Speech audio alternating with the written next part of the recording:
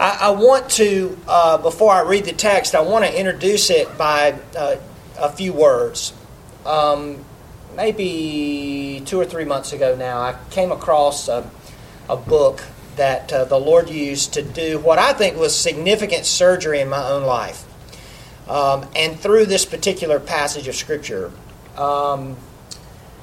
And I think the Lord is still doing the surgery. It seems like that often happens, doesn't it? Where the cutting begins and you think it's over, but perhaps it continues on. I think the Lord is continuing to cut away. And honestly, I hope that He continues and that I will be very careful not to harden my own heart against that kind of work. I say that simply because it'd be an easy thing for a pastor to come into a different church and act like he's correcting everybody. I'm not doing that. I'm simply presenting to you some beautiful things that God really has done in my own life that were spiritually surgical. And so I want to set things up in that way as well. Let's read the passage together. I have a New King James Version of the Bible, so if we're off just a word or two, I still think you're going to be able to follow this, whether you're looking at the ESV or another version as well. This is God's Word. Remember, His Word is inspired. As a result of His inspiration, it is inerrant. So we're not looking for the truth. Everywhere our eye falls, it falls on the truth. And so we can trust it and take it to heart and find refreshment for our souls. Verse 12 of Hebrews 3 reads this way, "Beware, brethren, lest there be in any of you an evil heart of unbelief in departing from the living God. But exhort one another daily, while it is called today, lest any of you be hardened through the deceitfulness of sin." The grass withers and the flower fades, but the word of our God abides forever and ever. Pray with me. God, we thank You so much for who You are, and we're thankful for surgery. We recognize that, quite frankly, we need it regularly. And it's not always pleasant, but oh, Father, how needful it is. And we pray that through the word read and the word preached today, You would cut away that which is dead and bring us to new life, that You would bring revival in our own hearts. Give us ears to hear and eyes to see Your truth. Conform us to the image of Christ, for we pray in His name. Amen. Well, I want to preface my first illustration with a disclaimer, and that is that I'm not really a runner, but I'm going to tell you about 2 races that I once ran. I'm not really a runner. Years ago, I used to run a fair amount. And maybe about 10 years ago, my son and I decided we were going to run the Cooper River Bridge race. Some of you have run that or walked that or been there. It's a lot of fun to go. And 10 years ago, they were just up to about 25,000 people who were running. I think now they're up to 40,000 people who are going across the bridge. I remember getting ready for this particular race. It was my goal to begin to, run a mile and increase that to 2 miles and go to 3 and 4 and finally begin to run some races that were significantly longer than the bridge race. That never happened. I wasn't in the best of shape for this particular race. And we got there, and I'd never run it before. I knew there would be a gigantic crowd, but if you've ever been, you know that it's just massive. It's just huge. And I'll never forget, it took us 7 minutes to cross the starting line. And when we did, the announcer said, "Hey, the Kenyans have just finished," being funny. But just a gigantic crowd. And you were never out of an arm's reach from anybody the entire race. And I can remember you run through Mount Pleasant, you run over the river, the Cooper River Bridge, and finally you come into Charleston, and it's a couple of miles in town there, and the streets are now lined with people, and they're cheering. They're just having fun on the side of the road. They don't know who you are. They're just cheering. And you get all this encouragement as you come into town. People are just thrilled that you're there, I guess. I don't know what the deal is, but just encouraging you on every front. There was another race that I ran. It was just a couple of years after that, and it was the Reedy River race, which is held in Greenville. Maybe 1,000 people run that race. And this was another race that I'd hoped to prepare for a little better and still was not all that prepared. And I didn't feel particularly well this day. And I can remember I was in the end of the race about 4 miles or so, and I'm on Lawrence Road, if you've ever been down Lawrence Road in Greenville. And at this particular spot, the traffic on one side of the road was stopped. It was cordoned off. And then there was traffic that was moving on the other side of the road. And I remember I came up to a traffic light, and there were people who were stopped there waiting for the light to turn green. And right as I went by them, I heard somebody yell out the window, "You're not running!" Now, I must have been just so dragging, just merely walking, and they were exhorting me, weren't they? And I thought, well, maybe I do need to run a little faster here. Well, those two situations remind me of this passage of Scripture in the idea of an exhortation being needed in our lives. The Scripture here reminds us that we are to exhort one another daily. And sometimes it's the exhortation of a giant crowd that's there and saying, look, you're doing great, you're close to the finish line, press on, you're doing great. And sometimes it's the exhortation of somebody that says, look, you're not running. You need to pick up the pace here. But it is an aspect of Christian living that, I'll just be honest with you, is rare in our lives, that we have that kind of voice speaking into our life on a daily basis. Let's look at the text. We'll make more sense of this as we begin to work through it.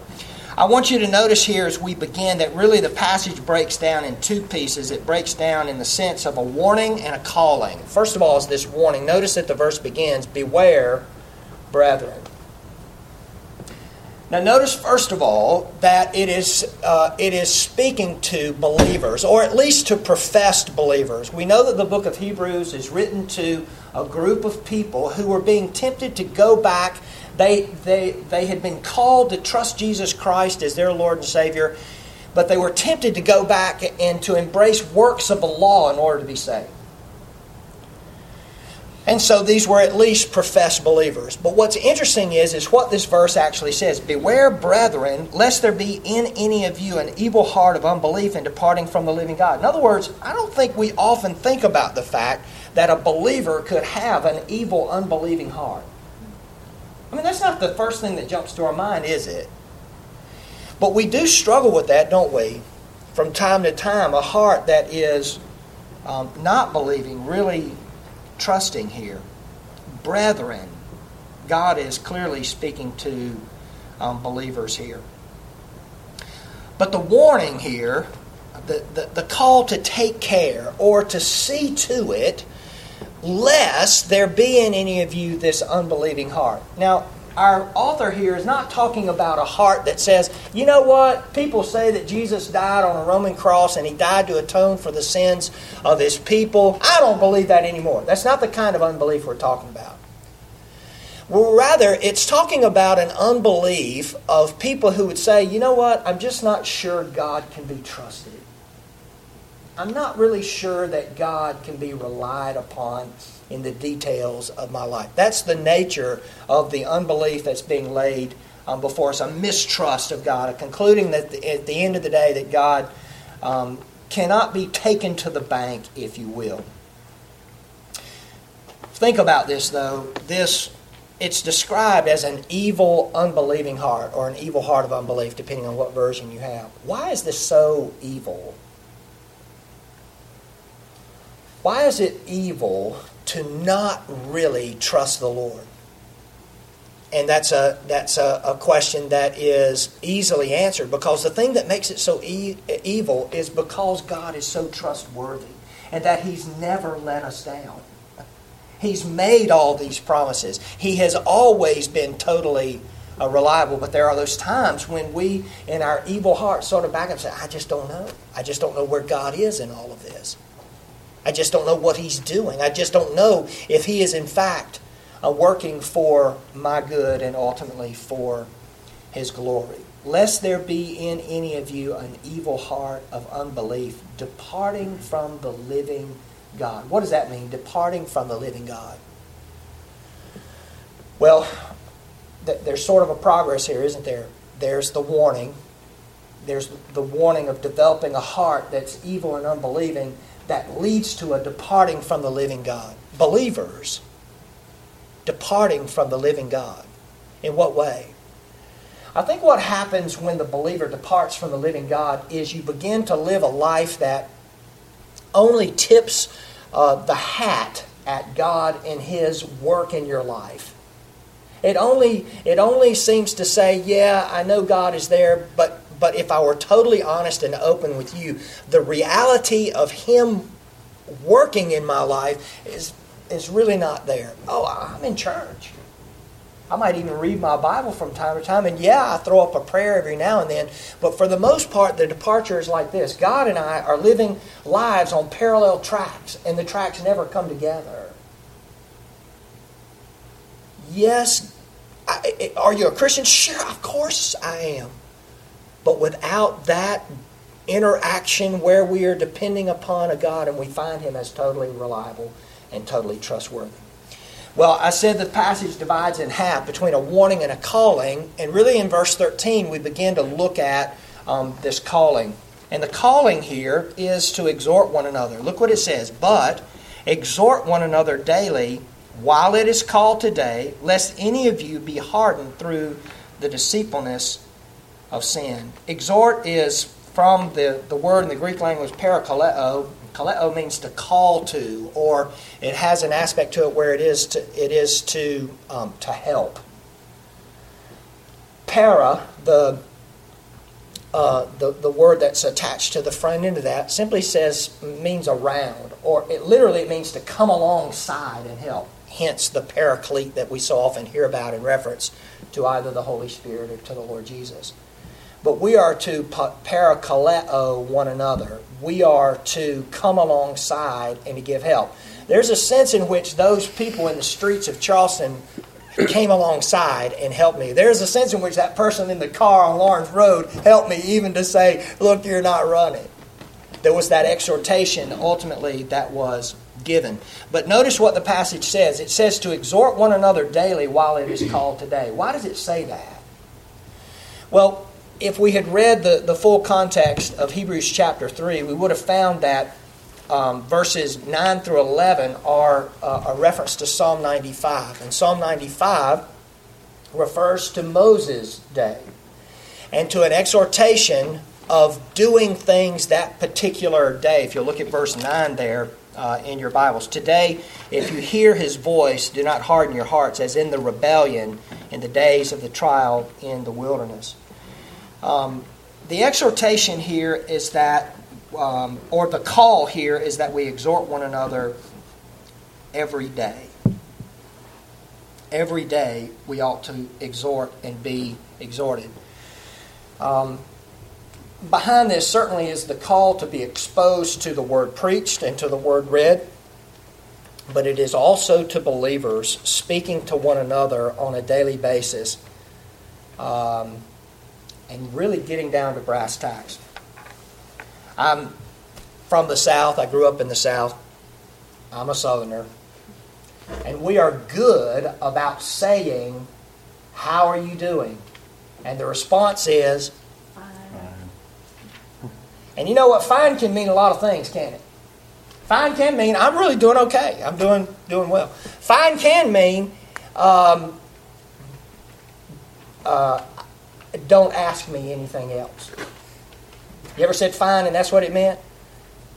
In other words, things are rough. Things are difficult. I'm hurting. I'm a mess. I'm spiritually spread out all over the road. But don't ask anymore. Fine can mean that too. And what we're called to do is to have this exhortation to exhort one another and to be able to relate to one another on a heart-to-heart level. I'll tell you this, pastors are the best at this, hey, how you doing, fine thing. They're the best at being able to live in the dark. I'll just be honest with you, because here's the deal. Folks look at pastors and they say, well, he's supposed to have his act together. I'm not even going to ask him how he's really doing. And another thing pastors will do is sometimes you'll say, hey, how you doing? I'm fine. And then if you press that, they might be inclined to sprinkle a little theological fairy dust. In other words, I don't necessarily want to say, fine, don't ask me anything else, but I can just throw a little dust out there and hopefully you'll go away and stop asking. But here's the deal, for all of us, pastor or not, is we have an inclination to step out of the light and to stand in the shadow with the things that are going on in life and to hide. And it's this call to exhortation that brings us back out into the light. Now, what happens if we don't exhort one another daily? Look back at the passage in verse 13. It says, "But exhort one another daily while it is called today." The other option is, "Lest you be hardened through the deceitfulness of sin." Now remember, we're talking about believers, and I would hope as soon as we read this that reading about the hardening of a heart would strike fear in your heart. That would cause you some worry. To say, wow, here's the writer of Hebrews writing to believers about the hardening of their heart through the deceitfulness of sin. Wow, is this going on in my life? Could this in fact be going on in my life? And it is so easy for this kind of thing to happen, isn't it? For a subtle hardening to take place. I have a friend, he's a cardiothoracic surgeon. And I was asking him, in light of this message some time ago, I said, we often talk about the hardening of the arteries in a human body. I said, I've always heard that plaque that builds up in heart vessels is like toothpaste. I said, but we talk about it hardening. How hard will it get? And he wrote me back and he said, it'll get as hard as a rock. It will actually calcify. And I said, what an apt description. We said, this person has the hardening of the arteries. What an apt description of our spiritual state as well when we step out of the light and we step back in the darkness because we don't want to reveal who we actually are here. When I was a kid, I had a friend who had a little fiberglass boat. It was a Hobie Cat, 16, the two holes that were there. And I think a car had backed into it one time when it was on a trailer and had a big hole that was knocked in it. And maybe you've worked with fiberglass and patching fiberglass. I had never done this before. And what you do is you have a fiberglass mat, which is almost the consistency of paper, and you put it over the hole that you're going to patch. And then you mix these two substances. And one is some sort of resin, and the other is simply called a hardener. And as long as you keep them apart, you can work with that resin. But when you put them together, you have about 60 seconds to do what you're going to do because it is going to become hard. And it will become so hard that it can ultimately be sanded and painted, hence the work with fiberglass. But I'll never forget that if you worked with that and you had just like a little meringue whip, a little point to that resin that was mixed with the hardener, that thing would be so hard and it would be so sharp that if you ran your hands over it, it would cut you. It is an easy thing for this kind of hardening to happen in our lives unless there is this exhortation in our lives and on a daily basis. Let's look back at the text for one more point. Here in verse 13 it says, "Lest any of you be hardened through the deceitfulness of sins." Guys, this is the thing we must be most wary of, the deceitfulness of sin. You see, sin doesn't come up and say to you, you know what, here's the first temptation that you've had in this particular area, and I'm sin. And sin doesn't come up and say, you know what, I want to destroy your life. I want to destroy your marriage. I want you to lose your job. I want you to destroy your health through whatever sin this is. It doesn't say that, does it? Sin comes up the first time and says, what is up? Let's be friends. Yes? Come on in. This is all good. And it comes in low-balling cost. And it highballs all the fun we're going to have. That's the sales pitch that's there every time we meet with a sin, yes? And you know how this works, is that it comes in deceitfully. And this is what's so frightening because it is selling with all its worth. Let me give you some examples of this. The sales pitch is this. You turn on the computer and there is something that is a little alluring. And we say, it's not going to hurt. We take a step down and all of a sudden we're full blown into pornography. And we are telling ourselves these lies, the deceitfulness of sin. And we're saying, it's not hurting anybody. It's just a picture. That person who comes to an adulterous relationship and they're telling themselves the lie. At the end of the day, God wants me happy and He knows I'm miserable in my marriage. The deceitfulness of sin that's there. I'm not perfect, don't get me wrong. But I do take care of my family. I cut my neighbor's grass, the widow lady's grass. And you're not going to ding me for a little, and you fill in the blank, whatever that sin is. But don't miss this fact, friends, and that is that the person who is being hardened by sin rarely knows it. This is what's so frightening. This is why we have to pray, Lord, search me and know me and see if there's any secret sin that's ultimately there.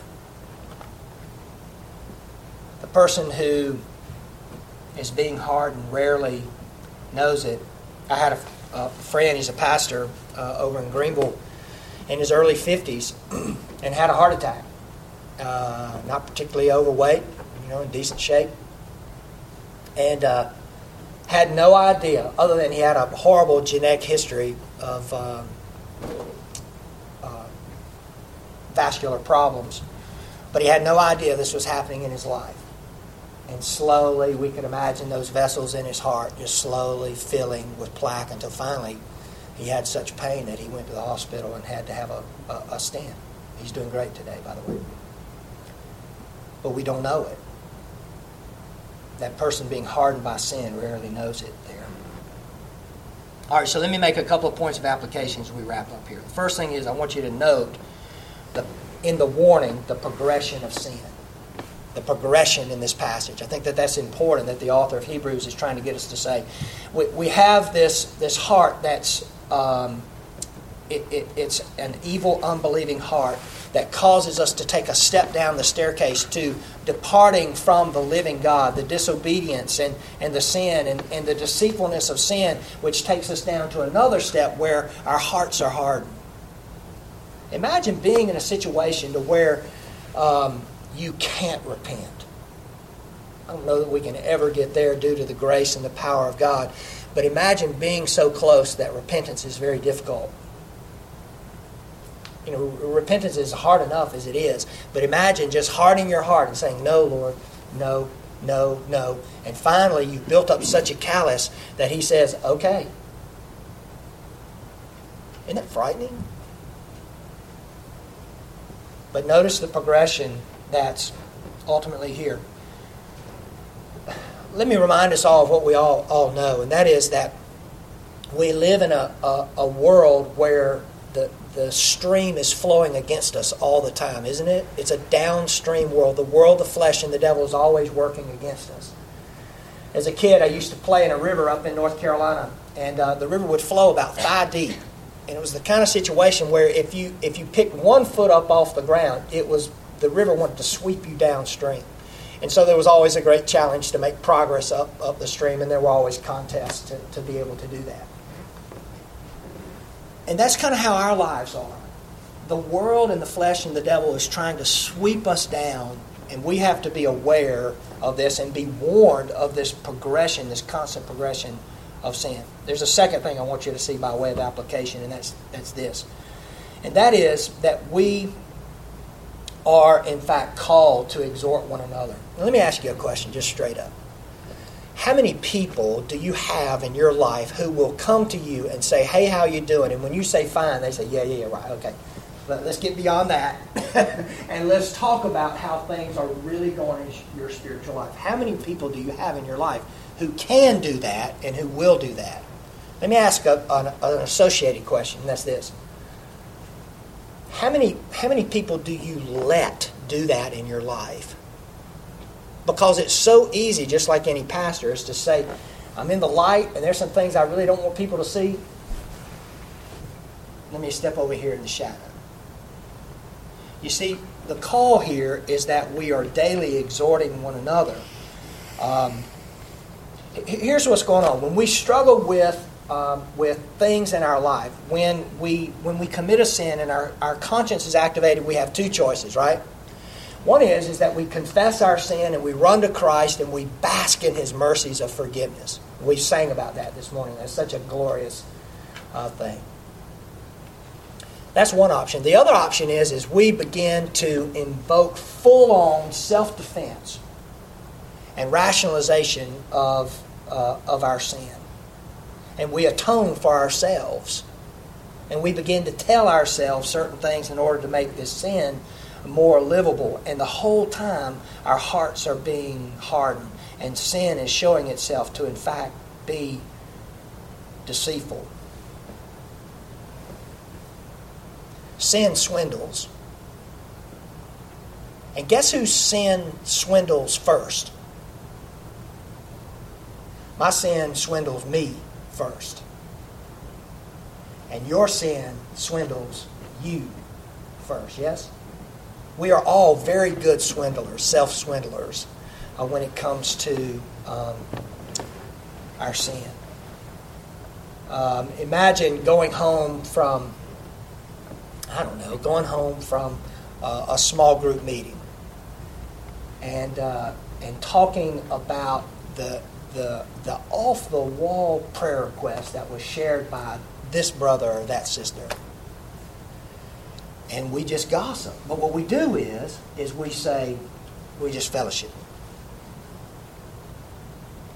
And God calling us to have folk in our life who can exhort us and will exhort us as well. You see, the only remedy, the only hope for us, of course, is Christ. But as we live together is this daily exhortation.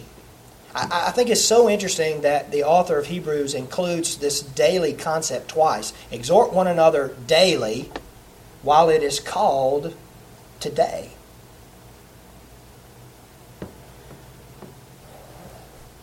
Why don't we do this? Why don't we have those? Why do we say, how are you doing? Fine, which means don't ask me any more questions. Why do we do that? We do it for a lot of reasons. One is we don't believe that this kind of exhortation will really work. Or we don't believe that I can really trust this person.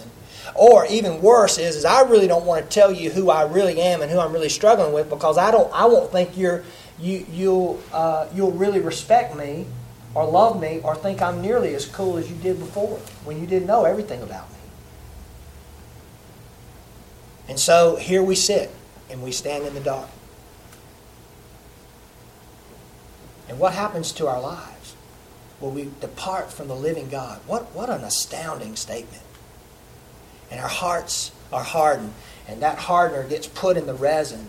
And all of a sudden it's just like calcified.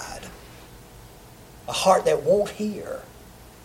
And what the writer of Hebrews is saying is here's the remedy, is people to daily exhort us. People to daily call us. And this call to step out of the darkness and to step into the light.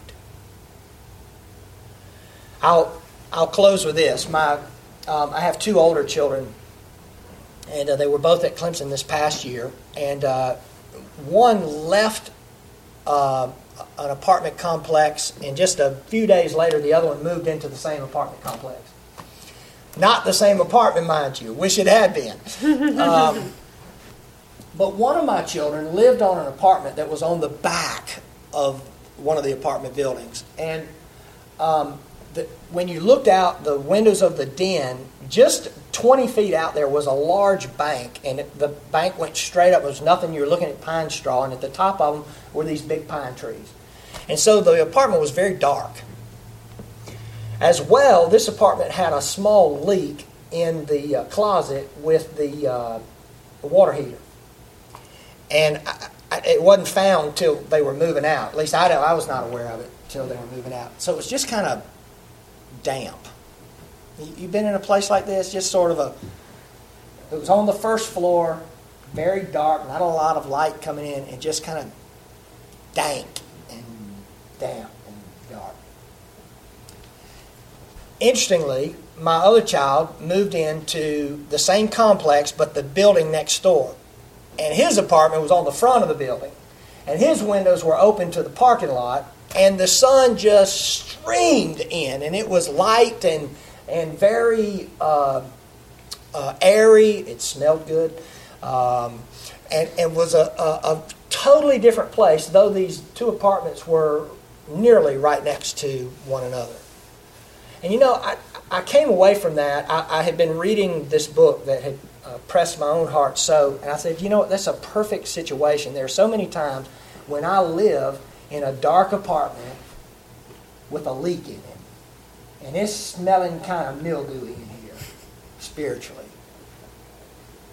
And then there are those times when we are in the light, and there's Jesus there, and there's help there, and there's grace for us. And the ability to say, you know what, you're my brother in Christ, and I need you. I need you to come into my life and to speak to the issues that are there. And I commit to you that I will be open and honest as we seek to obey God's word, to find help against the deceitfulness of sin that brings a hardened heart. I hope that you'll go home. I hope that you'll think about this. And I hope that you'll say, do I have this person or these people in my life? Are there people who have access to my own heart? And if they're not, that you'll seek them out. That you won't let this kind of go away. Because this is an easy sermon to say, man, I know what you're talking about, but I really don't want to go there, and it's going to require a ton of work. We could easily do that. Or we could go home and say, Jesus, this is your word, and I hear the exhortation. I hear the warning, and I hear the remedy. And the remedy is this exhortation. God, would you help me to be this person? And it might just be the addition of one person. It might be, over the course of the next year, the addition of 4 or 5 people who could have this kind of conversation in your life, and you and theirs, to say, for the love of Christ, for the glory of my Savior, might we have this daily exhortation together. Let's pray together, shall we? Father, these are hard, and it's even more difficult to hear these words and then to go home and to respond to them after one hearing. But I pray for my brothers and sisters. I pray that you would take notes in their heart, that you would inscribe upon their heart these truths, and that there would be a victorious approach to these passages and to these concepts, and that as a result there would be no one who would be living in the dark, would be purposefully pursuing being closed off from the exhortations of others. Father, we have never really plumbed the depths of what real fellowship is like. We pray that we might find out what it means to give and take at the level of the soul about the person of Jesus. We pray that He would be real in our lives. Father, work in us, we pray, in Jesus' name. Amen.